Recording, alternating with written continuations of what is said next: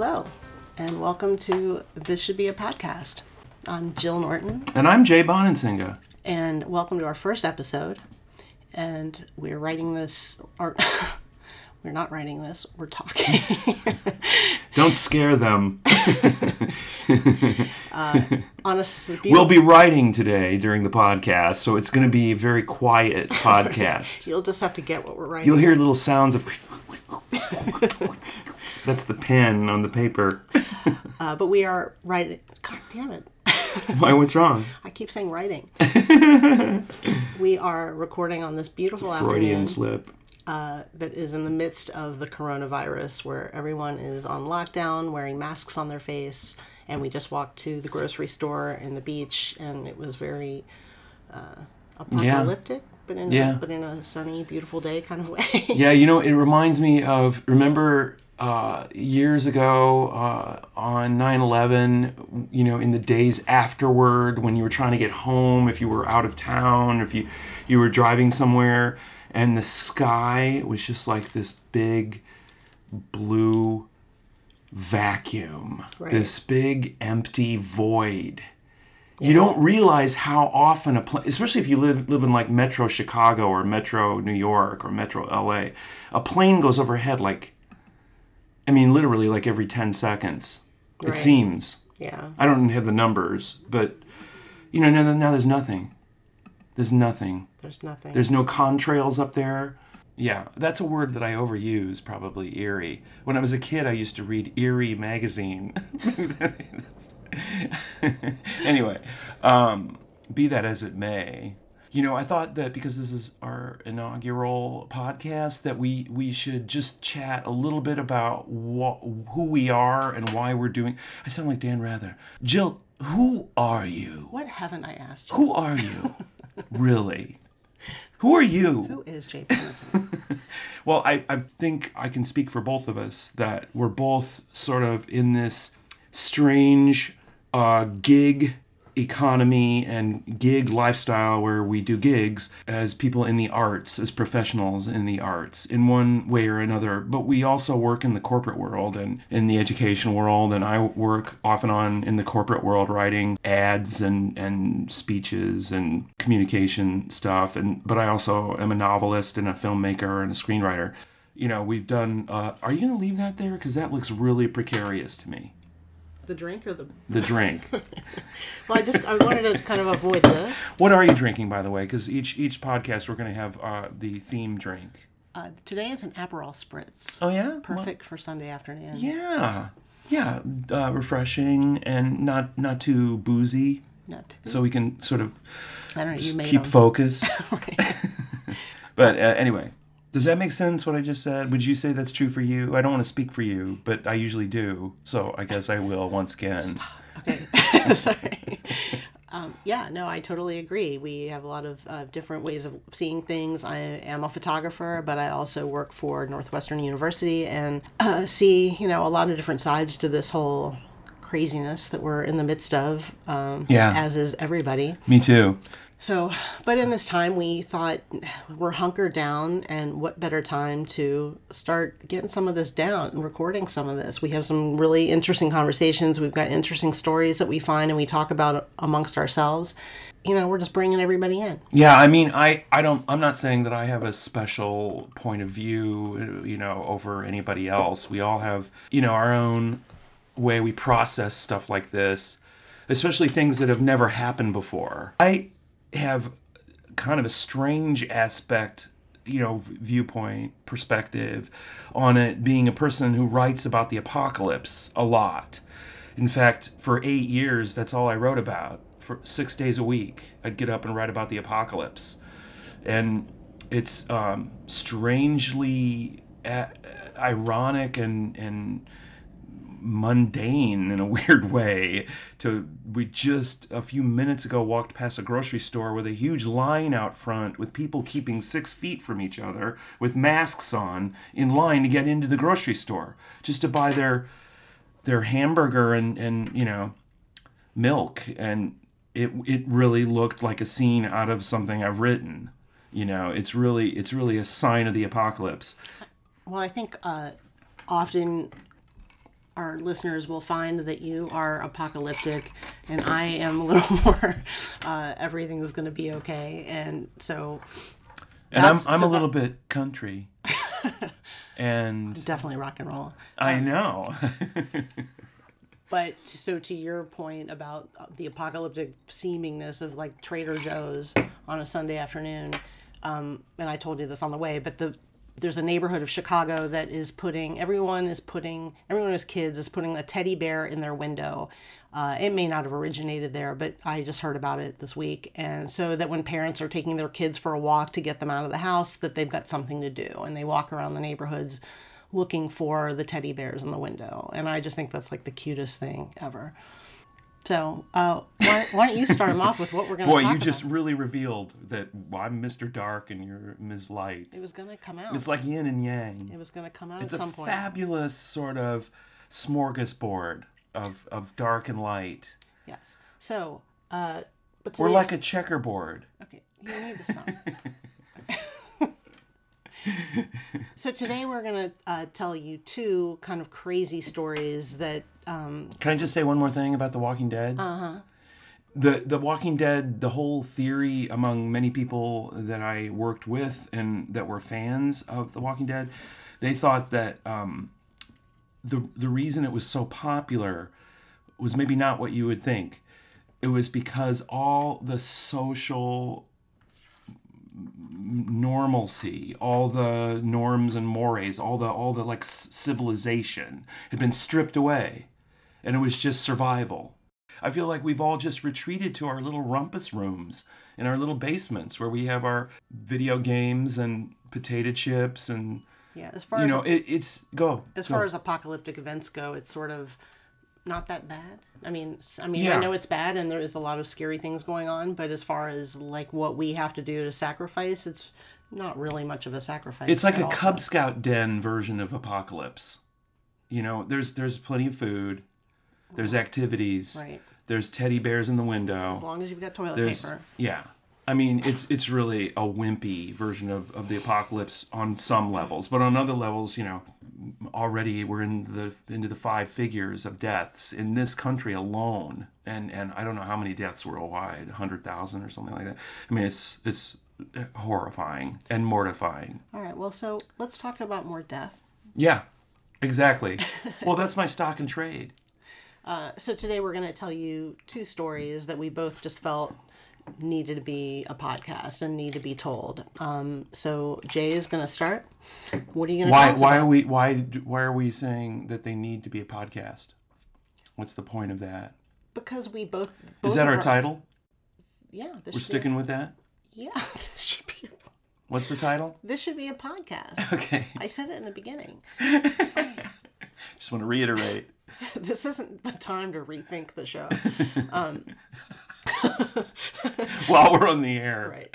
Is that what we're going to call this? I've been having some doubts. About the show.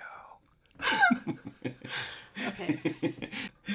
Okay. Well, my one of my first reviews for a book that I wrote many years ago was "Disaster's been good to Jay Bonansinga." So this is a story of a disaster, and I believe this should be a podcast because to this day, even after numerous books now have been written about it, documentaries have been made, even a play, a musical by a Tony Award-winning theater troupe called Looking Glass Theater from Chicago, Illinois, was produced based on this disaster. It's still widely unknown.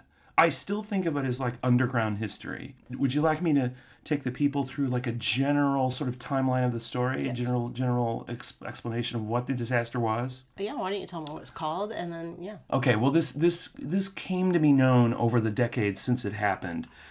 The Eastland disaster, like the direction east, and then the word land. The Eastland disaster. Why? It occurred in 1915 in the Chicago area of the United States of America.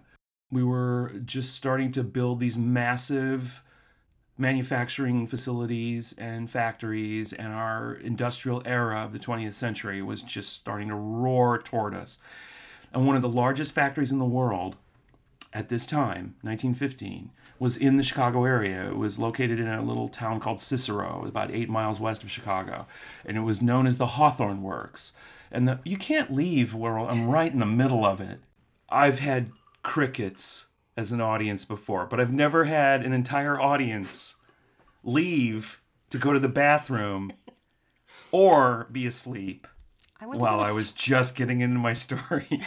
To my right, our cat Frida is sawing logs. She's so calmly sleeping, happily in her marshmallow oblivious bed. In her little marshmallow bed. And my one audience member just left to go get her sweater. Okay. Anyway, back to the Hawthorne Works. The Hawthorne Works was the largest factory in the United States in 1915. Why? Because it was almost like the Silicon Valley of that day. It was built to manufacture all the components of this new, exciting technology called the telephone. So you can imagine how huge this was. It was like a city within a city. It had its own railroad. It had, gymnasia. It had restaurants. It had theaters. It had a workforce of thousands of people. By 1915, it employed thousands of mostly immigrants. These were really hardworking, blue-collar factory workers. But in those days, factory work was very different than it is today. They worked 9-hour days. There were no coffee breaks. There was no such thing as a coffee break. They worked on Saturdays. They worked 6-day weeks. Oh, also I should mention that they dressed up to sit on the line and wind cable or build housings for telephones. The men wore vests and bowler hats, and the women wore long skirts and lace-up boots. And it was a very formal era, and this plays into the story in a strange way. That's called foreshadowing, Jill, just in case you're wondering. This is what I do. I got it. Anyway, so you can imagine, though, when these people got a chance to blow off steam and have a celebration, a vacation, an event that they could enjoy themselves, they would really embrace it. And each year they sold tickets for this thing they called the summer picnic. And this was, their whole year revolved around this. This was like the social event of these factory workers' years. And in 1915, it was scheduled to be the largest summer picnic of them all.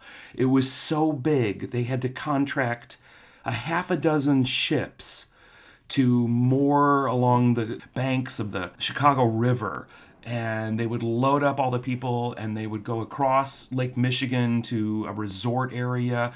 Sometimes it was on the coast of like western Michigan. Sometimes it was in northern Indiana. This year it was going to be in a place called Michigan City.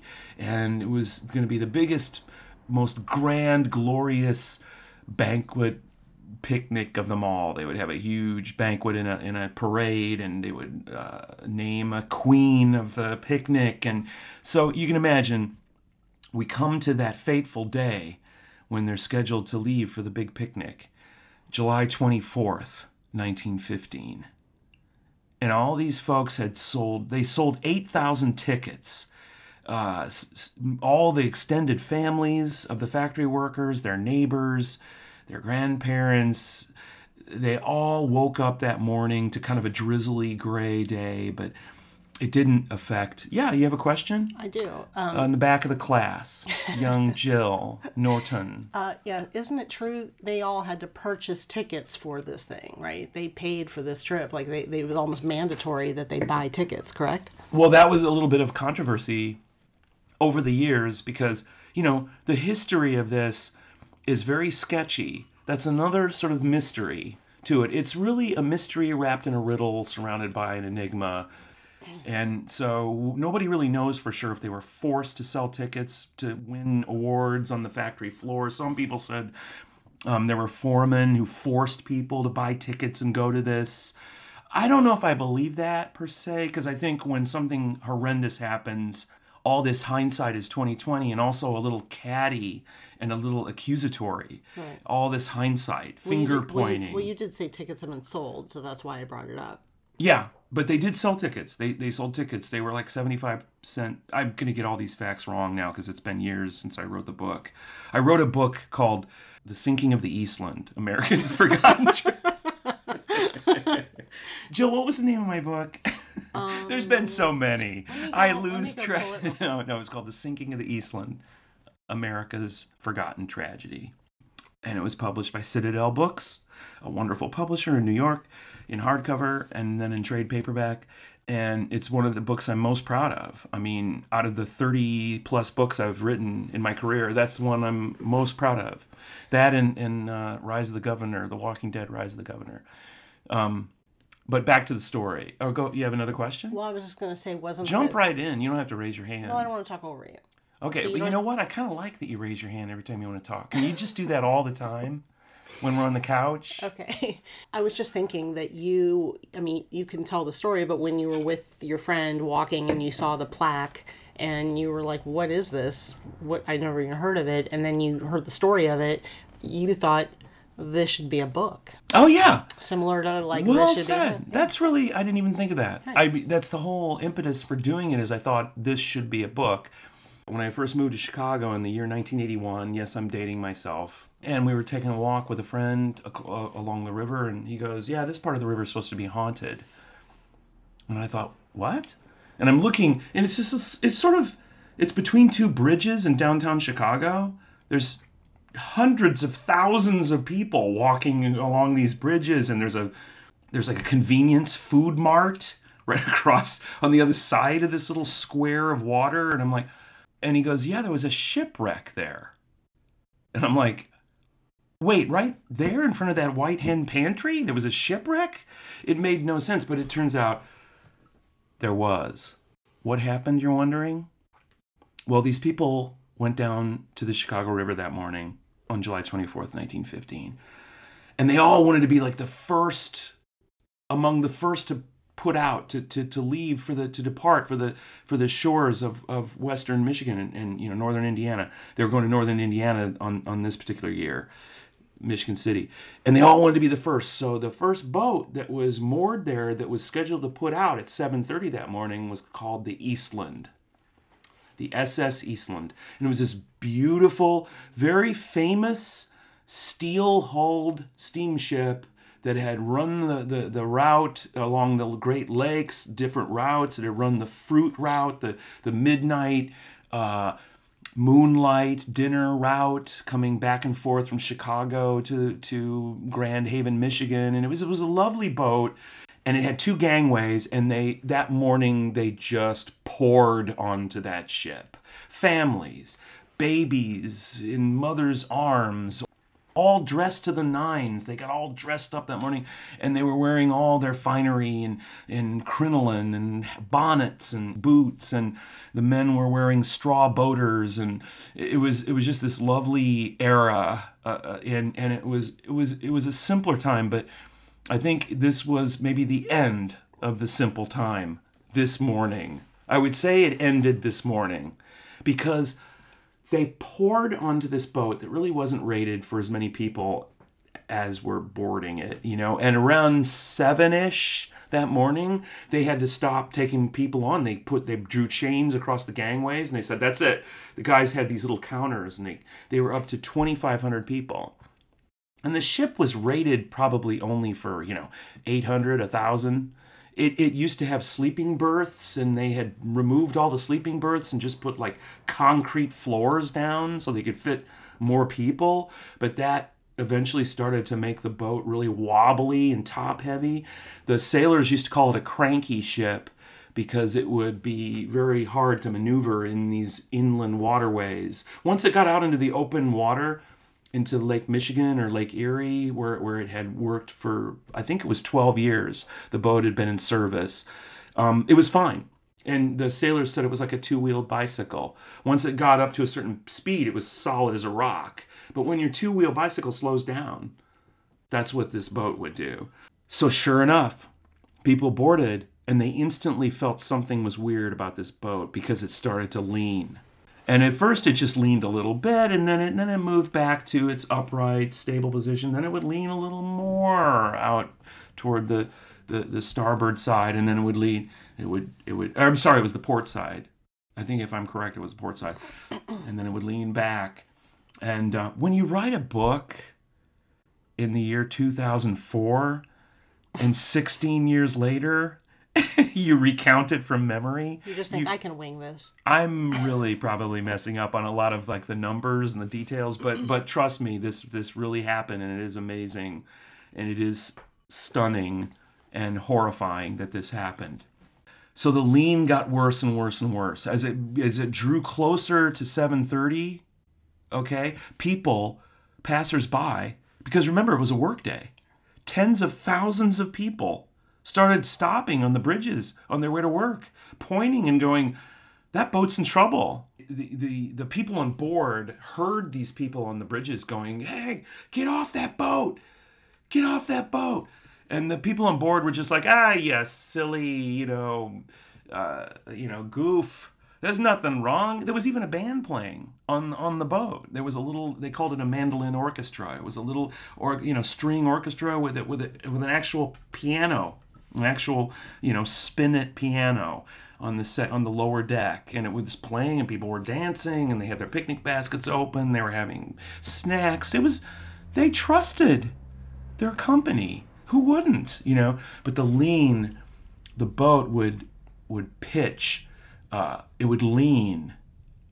I think the correct word is list. Mm-hmm. And it would list more and more down to 40 degrees, 45 degrees. It's like, why is that boat not falling over, And by 7:25-ish, I say ish because nobody really knows for sure. There's not a, computerized timeline of this. It's all word of mouth and oral history. But right around 7:25, the Captain Peterson was his name. He said, "Let's put out. Let's take off the chains. Let's get moving. Let's depart. That'll get this boat to stop wobbling." And so they threw the mooring rope off the aft or the fore deck, the foredeck, and then the aft. They started to take the chain off when all of a sudden, almost without warning, even though the boat was listing, it had gone back up to its stable, upright position, and then it completely fell over. It did not completely capsize to where it was upside down. There wasn't enough water underneath it, but it completely fell over, threw hundreds of people into the toxic, horrible, horse dung infested, freezing, fast-moving, treacherous Chicago River. And many people, hundreds of people, died instantly below decks because they were crushed. It happened in like a matter of seconds. In fact, a cop who was at the scene looked up and saw it happen and said it was a silent disaster. It was a silent catastrophe, I think was the way he worded it. Like an egg turning over in the water. It made no sound. And it was mass chaos. It was a horror like no horror I or any other horror writer could make up. It was terrifying what happened. So many people dying before an audience of tens of thousands of citizens who were helpless. In those days, people didn't know how to swim. Nobody took lessons down at the Y in those days. There were no Red Cross swim lessons. And these were all low-income immigrants. Yeah, exactly. And they were dressed up in these heavy church clothes, that just made them sink like stones. Right. And some people tried to throw chicken crates into the water. There was a little market down along the river, and it did no good. In fact, it probably, caused more people to drown. And it was just a catastrophe. And, one last thing I'll say is that there was no emergency services. There were no emergency services in that day. There was no paramedic. There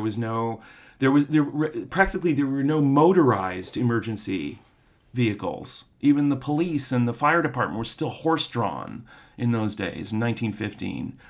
And So by the end of that day, they realized they had a disaster, the likes of which they had never seen. And to this day, the Great Lakes area or Chicago has never seen a disaster this deadly.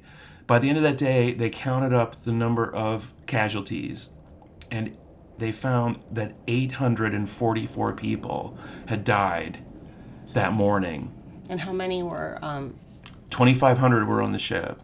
Right, but how many were staff and how many were guests? Thank you for asking that question. I was just about to say, more passengers died than on the Titanic, which occurred, do you remember when? 1912.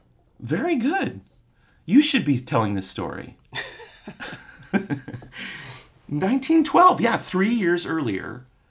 They had a larger loss of life on the Titanic, but it was a combination of factors. But more staff people, more crew died on the Titanic than on the Eastland. The crew on the Eastland knew how to jump off the boat.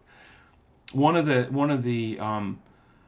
factoids about it that haunts people to this day is that the captain hopped up on the top deck, and as the boat rolled over, hopped over the rail and landed on the dock and didn't even get his shoes wet.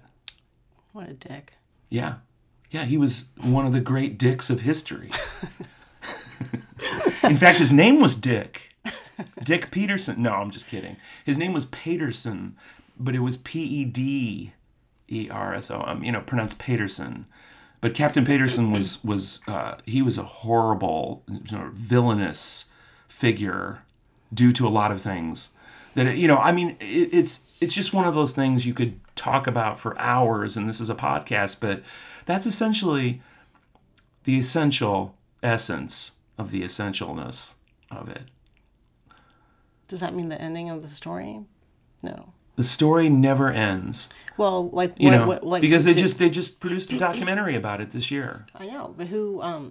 Harvey Moshman and Chuck Coppola, two brilliant filmmakers, produced a documentary on it. Right. My question is about the aftermath of, was there a trial? Did someone get convicted? Was there anyone held accountable? Because it was a lot about greed and the people who own the boat and all that kind of stuff. I can sum it up by saying this was Chicago.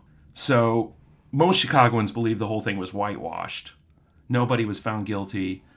The only person that ever had to pay any, remuneration or had to be convicted of anything was the chief engineer, Joseph Erickson.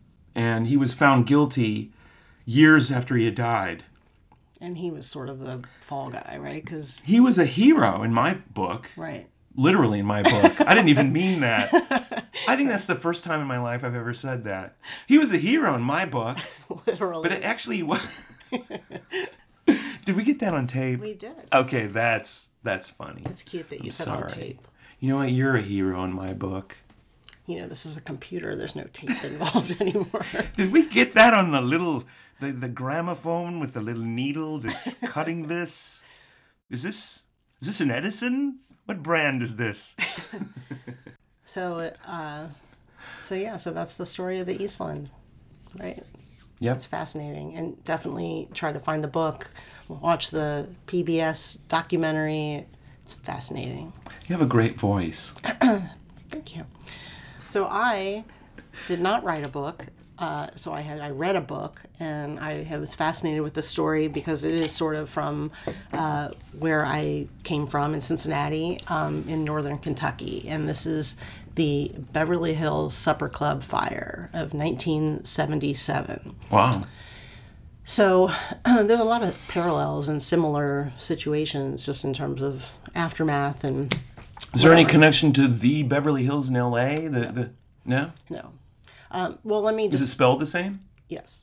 So let me just describe the situation there. So in 1977, from 1930 through the 1960s and the 70s, northern Kentucky, this area was like Southgate, which was right near Newport. Newport's where we used to always go get beer without IDs. But it was just a sketchy area. It was just prostitution and illegal gambling and just not where you want to be. So the whole area had been taken over by the Cleveland mob called the Cleveland Syndicate. And specifically in this situation, there's a Cleveland Four that really kind of come into play. And essentially, if you had a club in that area during that time, they would come and say, we're buying your place. And if you didn't comply, your place would be burnt down by morning, or you would just disappear, or you'd be murdered. So pretty much everybody would comply with them. And this Beverly Hills Supper Club actually... But you could keep running your place? Yeah, they would let you stay on as like the manager. So this was like their version of stories you hear about the New York mob and the Chicago outfit, where they took a taste of every little business on the street. Right. This was their version of it. We're just going to own it. Right. We get all the profits. Right. You can keep drawing your salary. Right. And also just the prohibition element to it. So during Prohibition, they were the ones who were handling all the underground booze. Right. So now they were sort of, they still had that in control. That was a really good deal for them. Owning it, and they probably owned it tax-free, and they didn't have to pay a dime for it. Oh, what a great idea. That was an awesome deal.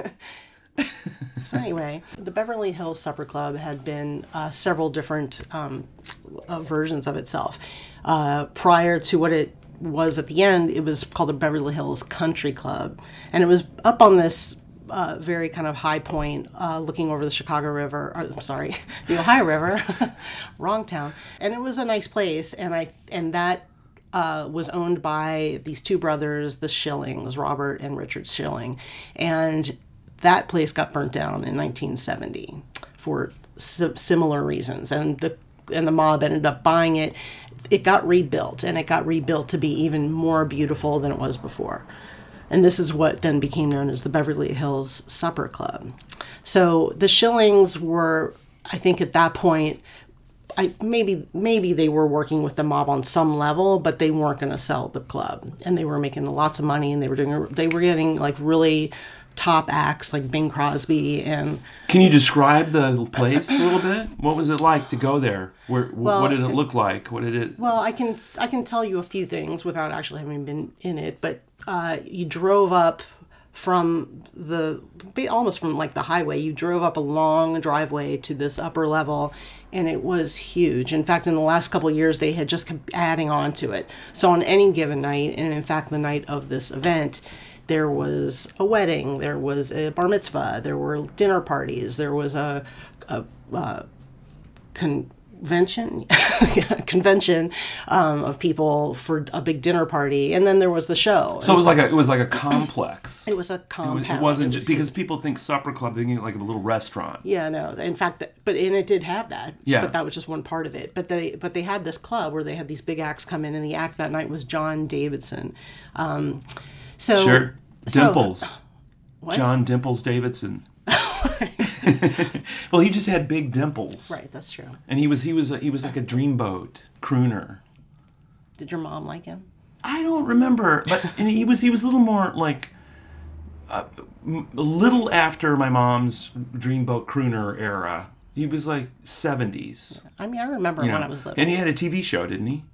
Did he have a TV show? That sounds right. The John Davidson Show, I think it was called. Yeah. Yeah. So anyway, getting back to it all. So a lot of things led up to this, and there's all the suspicious activity. In this book that I read, which is by Robert Webster, which is written from an account from someone who worked there, who had done a lot of digging and had a lot of suspicions, and found years later that many other people who had worked there had similar suspicions. And the more that came out about it, this guy thought this needs to be a book, and came to this author to get all this down. And basically a re-investigation had opened up. So that kind of leads to this book, which I found so fascinating just because it tells so much. So I'm not even going to be able to skim the surface of the background of this, but I would recommend finding this book. And it is really the only book. The only other book is the other side of the story. I, having not written a book about this, actually did a tremendous amount of homework, though. So even though I won't be able to cover all of it, I'm just going to kind of hit the high points that I found were fascinating. So let's just start with the day of the event. And at about 10 o'clock in the morning, there were two men who arrived wearing maintenance men outfits. They came in, and you have to imagine that at this point when people who work there are all arriving, The owners weren't there yet. This was on a Saturday. So people who work there are seeing these two maintenance men, and everybody just thinks someone else may have ordered them to come in. When asked what they're doing, they say that they're going to work on the air conditioning system. And years later, it will be found that there was no order to work on the air conditioning system. So the worker who was the one who brought this to the author, he sees the men in the zebra room. So there's all these fancy names for these rooms, but it does kind of come into play throughout this just to kind of keep an idea of who's in what room and what's happening in each room. So he sees them in the zebra room, and they are on a ladder. They are taking ceiling tiles out. They're working around a chandelier, and he has to set up for this wedding reception. And they're kind of being dicks, and they're like, you have to get out of here so we can finish our job. So he leaves, and then he comes back, and during that time, a woman who was like the catering manager or whatever had seen them as well. She later has a call to one of the shilling owners, and she mentions before she hangs up, oh, by the way, did you know that there's some workers here? And he says that he didn't order any workers and to go ask the men what's going on. She never sees them again. Meanwhile, another 2 cars pull up, and about 6 people get out, 2 of which are kids. Not really sure why. No babysitter that day, I'm assuming. But these people come in, and they are dressed as like a cleaning crew. So they've got buckets and claws and cleaners and stuff like that. And they get on ladders in like the main foyer and down these hallways. And when asked what they're doing, they said they're there cleaning the walls. So again, this is a Saturday, before a big night. And so a lot of people thought that it was odd that this was going on, but everyone just assumed that this must have been ordered, and they just went on with their day. That's about 1 o'clock. And to 1:15, now several people see these people paint, they're cleaning the walls, but really what they were found to be doing is painting accelerant on the walls. So at about 2:25, the staff starts setting up the cabaret room. So this is the room where John... Maybe you better just emphasize what you just said. What? Painting accelerant on the walls. Well, it's going to come back. That's evil and terrifying. Right. What is it exactly? What is painting? What does that mean? It means that they're painting things on the walls to make the fire go, basically faster, right, longer. Fires tend to go from bottom to top. It's like to a go chemical. Up, and this makes it go sideways and right, and down. And there's a lot of down fire that we see in the end of this. So 2:25, staff are setting up the cabaret room, and this is the biggest room. There's about 925 people in that room by the end of the night, and that's where John Davidson will perform. So at 5 o'clock, the wedding, there's a wedding there. There's a chapel actually on the property, which is at 4 o'clock. So at 5 o'clock, the wedding ends, and people are starting to arrive. So a little after 5, 3 guests hear what they called a muffled shotgun blast from the ceiling or high wall where the wedding cake was during the reception in the zebra room. Other guests start to notice a burning smells, but don't mention it to anyone.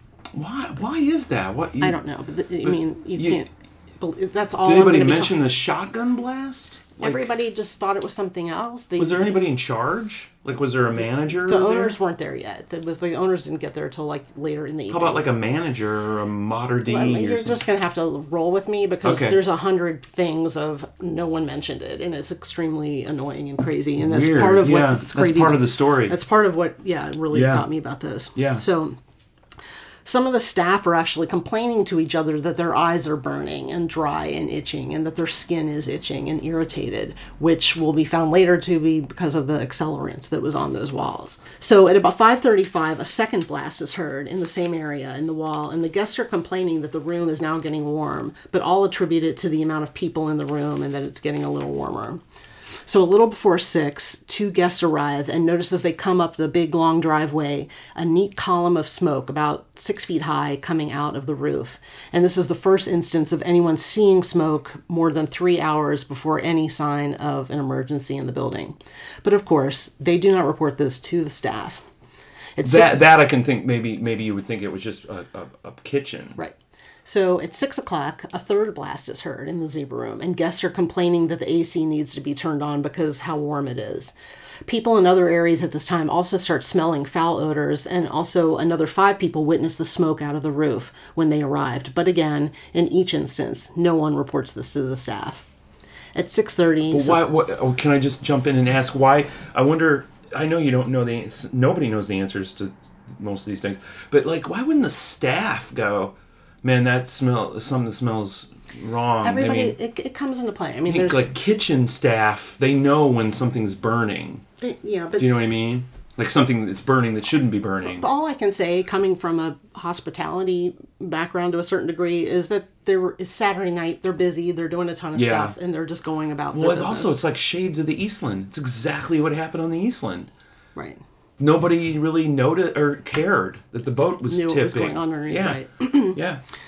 At 6:30, someone in the zebra room smells the smoke, but they attribute it to candles in the room. The groom of the wedding hears a loud bang behind him, like someone banging on a metal desk. He actually asked about it, and he told it was probably a dish cart hitting the wall, which, of course, it wasn't. Well, it was just more fire blasting, more fireballs. Well, I mean, I don't want to spoiler alert, but basically what's happening is those men who came in the beginning put something into the air conditioning unit. So it's basically the ceilings, and then there's what they call a void point, or void area or something, which is a space between the wall and the outside of the building, which is where like the pipes and the air conditioning comes from. So this will be found later that a lot of it starts in the basement, because these 2 men end up in the basement at some point too, but whatever. So this whole fire is going on in the walls and the ceiling, and no one knows that's happening. Spooky and creepy. Right. So 6:45, more guests arrive seeing smoke but don't report it. In another room of the club, the guests describe a hazy or foggy atmosphere and dismiss it to be cigarette smoke. At 7:20, the women at the front desk takes a call from a man asking, when was it that the Beverly Hills burned down before? And then asked which of the 2 shows would have the biggest crowd for the John Davidson show. She told the caller she didn't remember the earlier fire and she was too busy to chat. And then the guy said it burned down on June 21st, 1970, and hung up. By 7:30, more guests are seeing a bit of smoke, others having eye, skin irritations, and still smelling foul smells. Everyone is attributing this to cigarette smells and don't report it. Between 8 and 8:15, several people smell smoke, tell a waitress, and she assures them it's just probably cigarettes in a trash can. Nothing to worry about. At this point, people start filling into the cabaret club for the big show. No one's aware that anything is happening in the building as they're coming in there. Because, this place is so big that all these things are happening in one area of the building. So people are not even knowing that there's things happening on the other side of the building. So by 8:20, there have been 18 people who would later tell investigators that they had seen smoke and not reported it. At 8:25, a man enters through the kitchen dressed in a maintenance worker clothing, carrying a tool bag. Staff in the kitchen found this odd on a busy Saturday night, but didn't say anything and don't see the man again. At 9 o'clock, there are approximately 2,400 people in the club, and no one is aware that a fire has been smoldering for 4 hours. The event in the zebra room had ended, so no one is in there. A waitress will try to enter to get the room to get something, and she sees dense black smoke along the ceiling. No flames, though, but she has another waitress find an owner to let them know of it. From this time, the smoke is seen as reported to the fire department within a minute. This will be disputed. There are several, they called the fire department right away, but then there was... someone called the fire department later because they didn't know that someone already had. The fire department didn't document the first time someone called, so there's this discrepancy in even when the fire department was called. So that comes into play when it's the blame situation. So staff starting getting people out of the rooms, escorted outside, but no flames have been seen yet. So everyone thinks that now that they're trying to prepare for getting people out of there, no one thinks this is really a big deal because they're not seeing a fire actually. So now at little after 9, several rooms have been evacuated, but no one has any idea how bad this emergency is. Fire engines start arriving around 9:10. Someone has made an announcement in the cabaret room, but some guests aren't even taking it seriously. Before the John Davidson show, there's a comedian puppet act going on. And so the busboy or waiter who goes up to make an announcement, like people just kind of think he's part of the act. So some people are just drinking and smoking and talking and not paying any attention to him. And also he didn't want to like make everybody freak out. So he was just trying to be like, it's not the big deal. Please get up slowly, whatever. So one thing about the building is that in the main foyer, when you first walk in, there's like this huge spiral staircase, and the fire is kind of happening underneath there as well. People are trying to exit, but now the smoke is becoming so thick, it's getting harder to see. So around 9:15, the flames have only been in the zebra room, but finally reached their what they call a flashover point, meaning that it has consumed all burnable materials and literally explodes into another room in search of more fuel. So this causes the flames from the zebra room to go in 3 different directions, one of which is heading down a hallway towards the cabaret room. So it's not just going up in the room that it's in, it's now going sideways down hallways. At this point, it's noticed by many that the fire is not heading as much upward as fires usually do, but literally going down hallways. Everything in the cabaret room, carpets, chairs, tables, tapestries, all catch fire instantaneously. There's still 500 people trying to get out of the cabaret room, and panic is now taking over. So there's pushing, shoving. If someone's falling, no one's helping. At 9:15, only 15 minutes since smoke was detected, firefighters described the fire as completely out of control. The club is now officially termed fully engulfed. So all news channels are on the scene and reporting. Now keep in mind there's no cell phones. Once people are getting out of the building, they're just kind of wandering. A lot of them have smoke inhalation. So they can't reach their families. Families are now starting to see stuff on the news, and they're not knowing if their family's safe. People are getting oxygen from ambulances, while others are still inside trying to get out.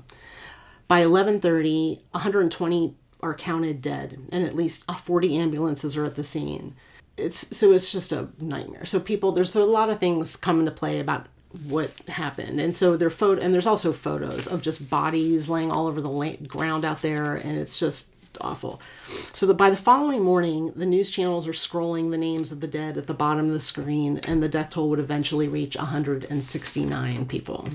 One thing that started happening is those news crews started showing up, and these people are leaving, and people are telling stories to the news people, and not accurate stories. So all these false stories start coming into play. Now the cover-up. So the building had passed inspection in 1976, and they even had an emergency plan in place in May of that year. But they clearly were not prepared for this. So fire investigators on the scene felt there was suspicious elements to this fire. However, there were many rumors and misinformation, false statements about the fire, and witnesses stated that thousands were trapped. Fuel tanks were exploding. Doors were purposely being held closed. One newspaper printed that a stove in the kitchen blew up at 9 o'clock, starting the fire. Months after, these would all be proven false, but the media picked them up and started reporting them that night.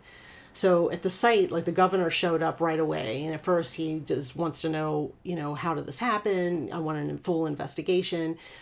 The mayor of Southgate shows up, and he is now this is kind of now getting towards morning, and he's touring the building and just seeing the nightmare of these, corpses they're still finding and the rubble. Now there's a little bit of hearsay, different opinions about what happens next. So even though the governor had, was saying that he wanted a full investigation, the more he was hearing all of the news and the rumors, he just started believing that the Shillings were to blame for this. So the governor, it's been told 2 things. One is that the governor is not a big fan of the Schilling brothers. And so after he starts hearing all these things, he starts to just say that it must be because of an act. It must be because of negligence on their part. He even has the Kentucky State Police show up the next day and attest that, arson is off the table and that this is what the deal is. But then there are state troopers there. There are people there who are seeing, definitely suspicious things that are going on. They're seeing a lot of the firefighters are seeing the smoke, from where a fire came from. There's like literally policemen charging down the street. I arranged for that. So anyway, so this is a Sunday morning. There are people checking it out. The fire's still going in certain areas, so they were unable to like completely get it all out. But everything they can check out, there's definitely suspicious things. They find that the fire had started around the zebra room, so they're investigating. They're seeing things going on, and they had an investigative crew like ordered to come out on Monday. By Sunday evening, the governor Carroll was already saying it wasn't arson, it was negligence, and I'm having the building demolished. And by Monday afternoon, the entire building had been demolished, especially even near the zebra room. Evidence had been taken, like things where the electrical outlets were and things of the ceiling, any pieces that showed anything from the air conditioning duct, pieces of the wall were taken. So all the evidence that they had was being taken away. So there was a lot of a lot of different stories about this, about what, once the right, correct information started coming out on the news. But it was one of those things where, once you hear one thing, everybody just believes that to be true. So he made the decision to start bulldozing. The investigators had not even arrived yet. And the governor had not even assembled his task force that he said he was going to do. Him telling them to tear down the building was never made public. Like, no one knew about that. That was something that was told later, but he denies it to this day. I'm not sure if he's still with us. But there's pictures of him standing next to a bulldozer as the thing's being taken down, like the day of. He even had the Kentucky State Police show up and tell the Schilling brothers that, this is the situation and whatever. And so that was one story, is that he didn't like the Schilling brothers. The other story was that he actually did have ties to the mafia, and that he had been involved with them. He had been friendly with certain levels of them. And also he was involved already in a lot of FBI investigations. The whole area there was shady, and he and probably members of his operation were in with the mob. That's basically what happened. And so there were a few things that, I learned afterwards, but, it's a lot.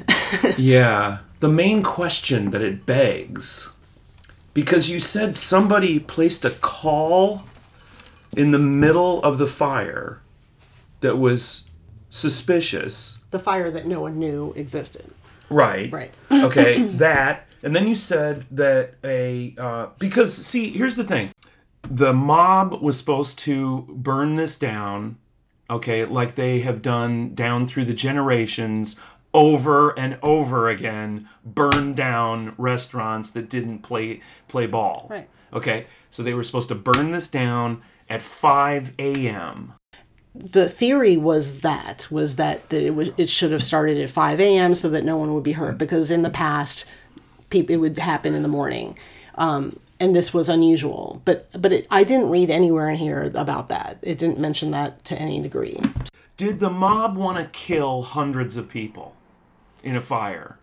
Well, because that's it. I'm not.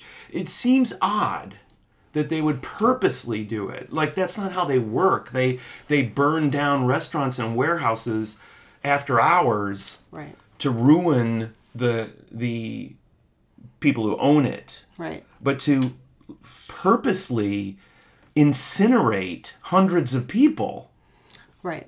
Well, do you have a theory about that? Which do you think it is? Do you think it was a mistake, or they did want it to occur on a busy night, and that they're like, John Davidson, fuck it, burn him. Well, what was the thinking? All I have is my own theory on it. What is your theory? My theory is that the mob had been working with the Schillings before and trying to get a hold of their property. And the Schillings weren't complying. They were doing really well, and they just thought they'd been dealing with them long enough that maybe they're, them doing what technically is like a mass murder, was... To teach them a lesson. To teach him a lesson, to shut him down for good. So you think this was a purposeful mass murder? Yeah. Wow. Yeah. Wow. Right. And so also basically the governor had shut this whole thing down. And also there was the police. It's the job of the state police to rope off the area. And people were coming in, stealing. People stole a body. There were, people wanted to get memorabilia, so they were going onto the site and grabbing stuff and taking it. So the site was not secured at all to do any kind of proper investigation. Years later, there was a re-investigation of it. And they found a lot of these things to be true. They found that a lot of the state or the fire department, the fire specialists thought that it was arson. They thought it was suspicious. But to this day, nothing has ever been done for it. A lot of the families got money. But that's it. And then to this day, the thing that kind of drew me to this in the first place is that where this location is, most times when there's a tragedy of this nature, of any nature, there is a plaque, there is a memorial of some sort, and there is a small plaque at the bottom of the driveway, and the place is blocked off to cars going up. You can walk up, but it's private. It says private, do not trespass.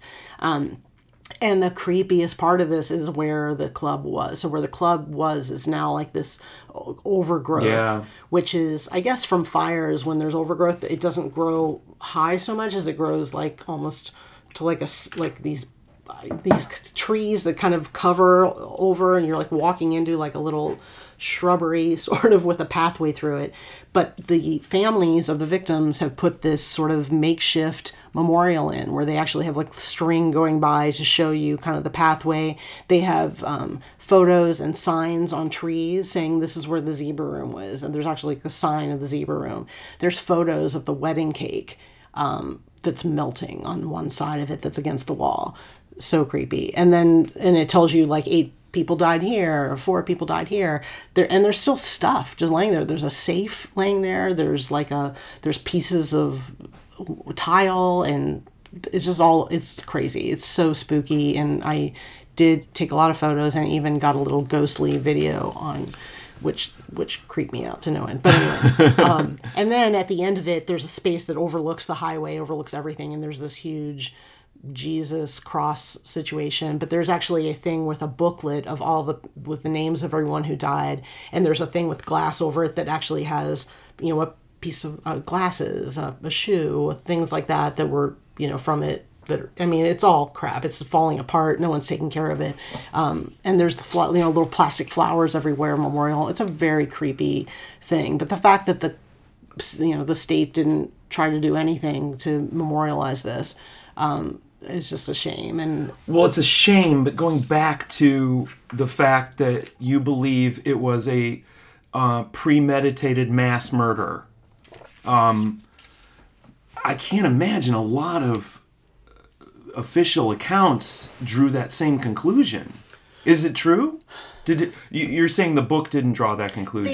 They don't draw a definitive conclusion that it was the mafia or that it was this group or that group or whatever. They can tell that it was arson. And officially, it's deemed an accident. Yes. Officially, it's deemed an accident in the Kentucky. Yes. Record books. Yeah. An accident but also, there will be no further investigation because most of the people have passed away who were directly involved in it, and the money that it would take to dig all this up, and there's so much missing evidence. There's no statute of limitations for this kind of thing, though, right? I don't know. That'd be interesting to learn. Well, I know that it already was reinvestigated, but they were unable to, pin it down officially on anyone. There's even a thing about is it considered mass murder? And there's a lot of the author's opinion of things. So, well, that's the point. Is it considered mass murder? I think the author of this book maybe is exploring if it was negligence. Right. Okay, is that mass murder? I'm not saying that. I'm saying if it's not negligence if you're painting accelerant on the walls and then you want it to go off when it's the most packed. Right. It that's not negligence, and that's not, is it mass murder? That's definitely mass murder. Right. Right? Or unless I'm crazy. No, you're not crazy. Yeah. But this is a mass murder. What happened with this that I find interesting is that it's not, that's a huge element of the question of why did this happen at this time and whatever. But the thing that kind of comes on top of that, oversees it, is the fact that the governor just destroyed all evidence, that he didn't want an investigation. He didn't want to get to the truth of it. Right. Which lends itself to all these questions. So, yes, all of those things you're saying are accurate and questions to be asking. But that's what makes it such a compelling and disturbing story. Yeah. And there's so many echoes to the Eastland. There's so many. I mean, the Eastland disaster was shut down by a judge in Chicago. And then the Eastland eventually was sold for scrap. So it's like the same thing happened to the Beverly Hills Supper Club ruins. It was sold for scrap. It was swept away. Right. It was demolished. Yeah. Right. So that's the story of the Beverly Hills Supper Club. And you know what I think we've learned? People are dicks. There are some big dicks out there. Yeah. And a lot of people have suffered because of dicks. Right. Something should be done. Right. About the dick problem in America. Yes. I think we should end on a good note, though. Yeah? You got one? You got one?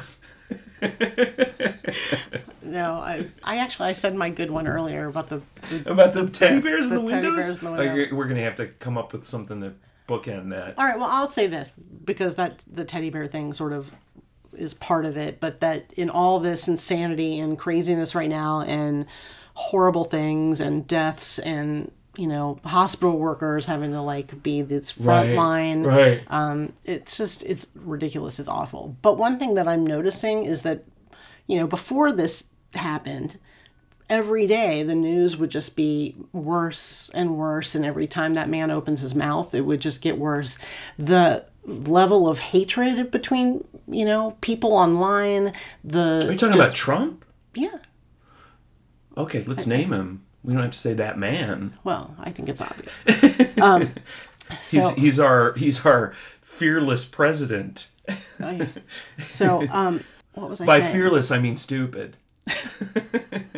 Now that this is happening, that there's a lot of really beautiful things that I'm seeing every day that are more people caring, appreciating each other, and people smiling, and people because everybody's affected. Yeah, that's it's not it's not Republican, Democrat, it's not rich, poor. Like when we passed someone today and they said thank you. Yeah. We got out of their way. Right. That was in our little masks. Yeah, it's crazy. But I do find, and there was the house that we passed that had the chalk written on the front with these just uplifting messages, and so I just feel like there's a lot of beautiful things happening in spite of this that hopefully will stick around and give people a new perspective of life and what's important and what are we arguing about, and here's what's really important. That's my happy note. Yeah, there's love in the time of coronavirus. Yeah. Well said, Jill. We had our 6-year anniversary right in the middle of it. Right. And we ordered in. We ordered in French food. A little candlelight dinner in our living room on our couch. It was awesome. It was. All right. Well, there you go. There you have it. That's our first edition of This Should Be a Podcast. And we promise they'll get better and better. Yes, we promise. Well done. Yeah, so stay tuned, and we'll see you next time. Thanks. Bye. Bye. The music for This Should Be a Podcast is Close Shave by the Riptones. Check it out. On Spotify.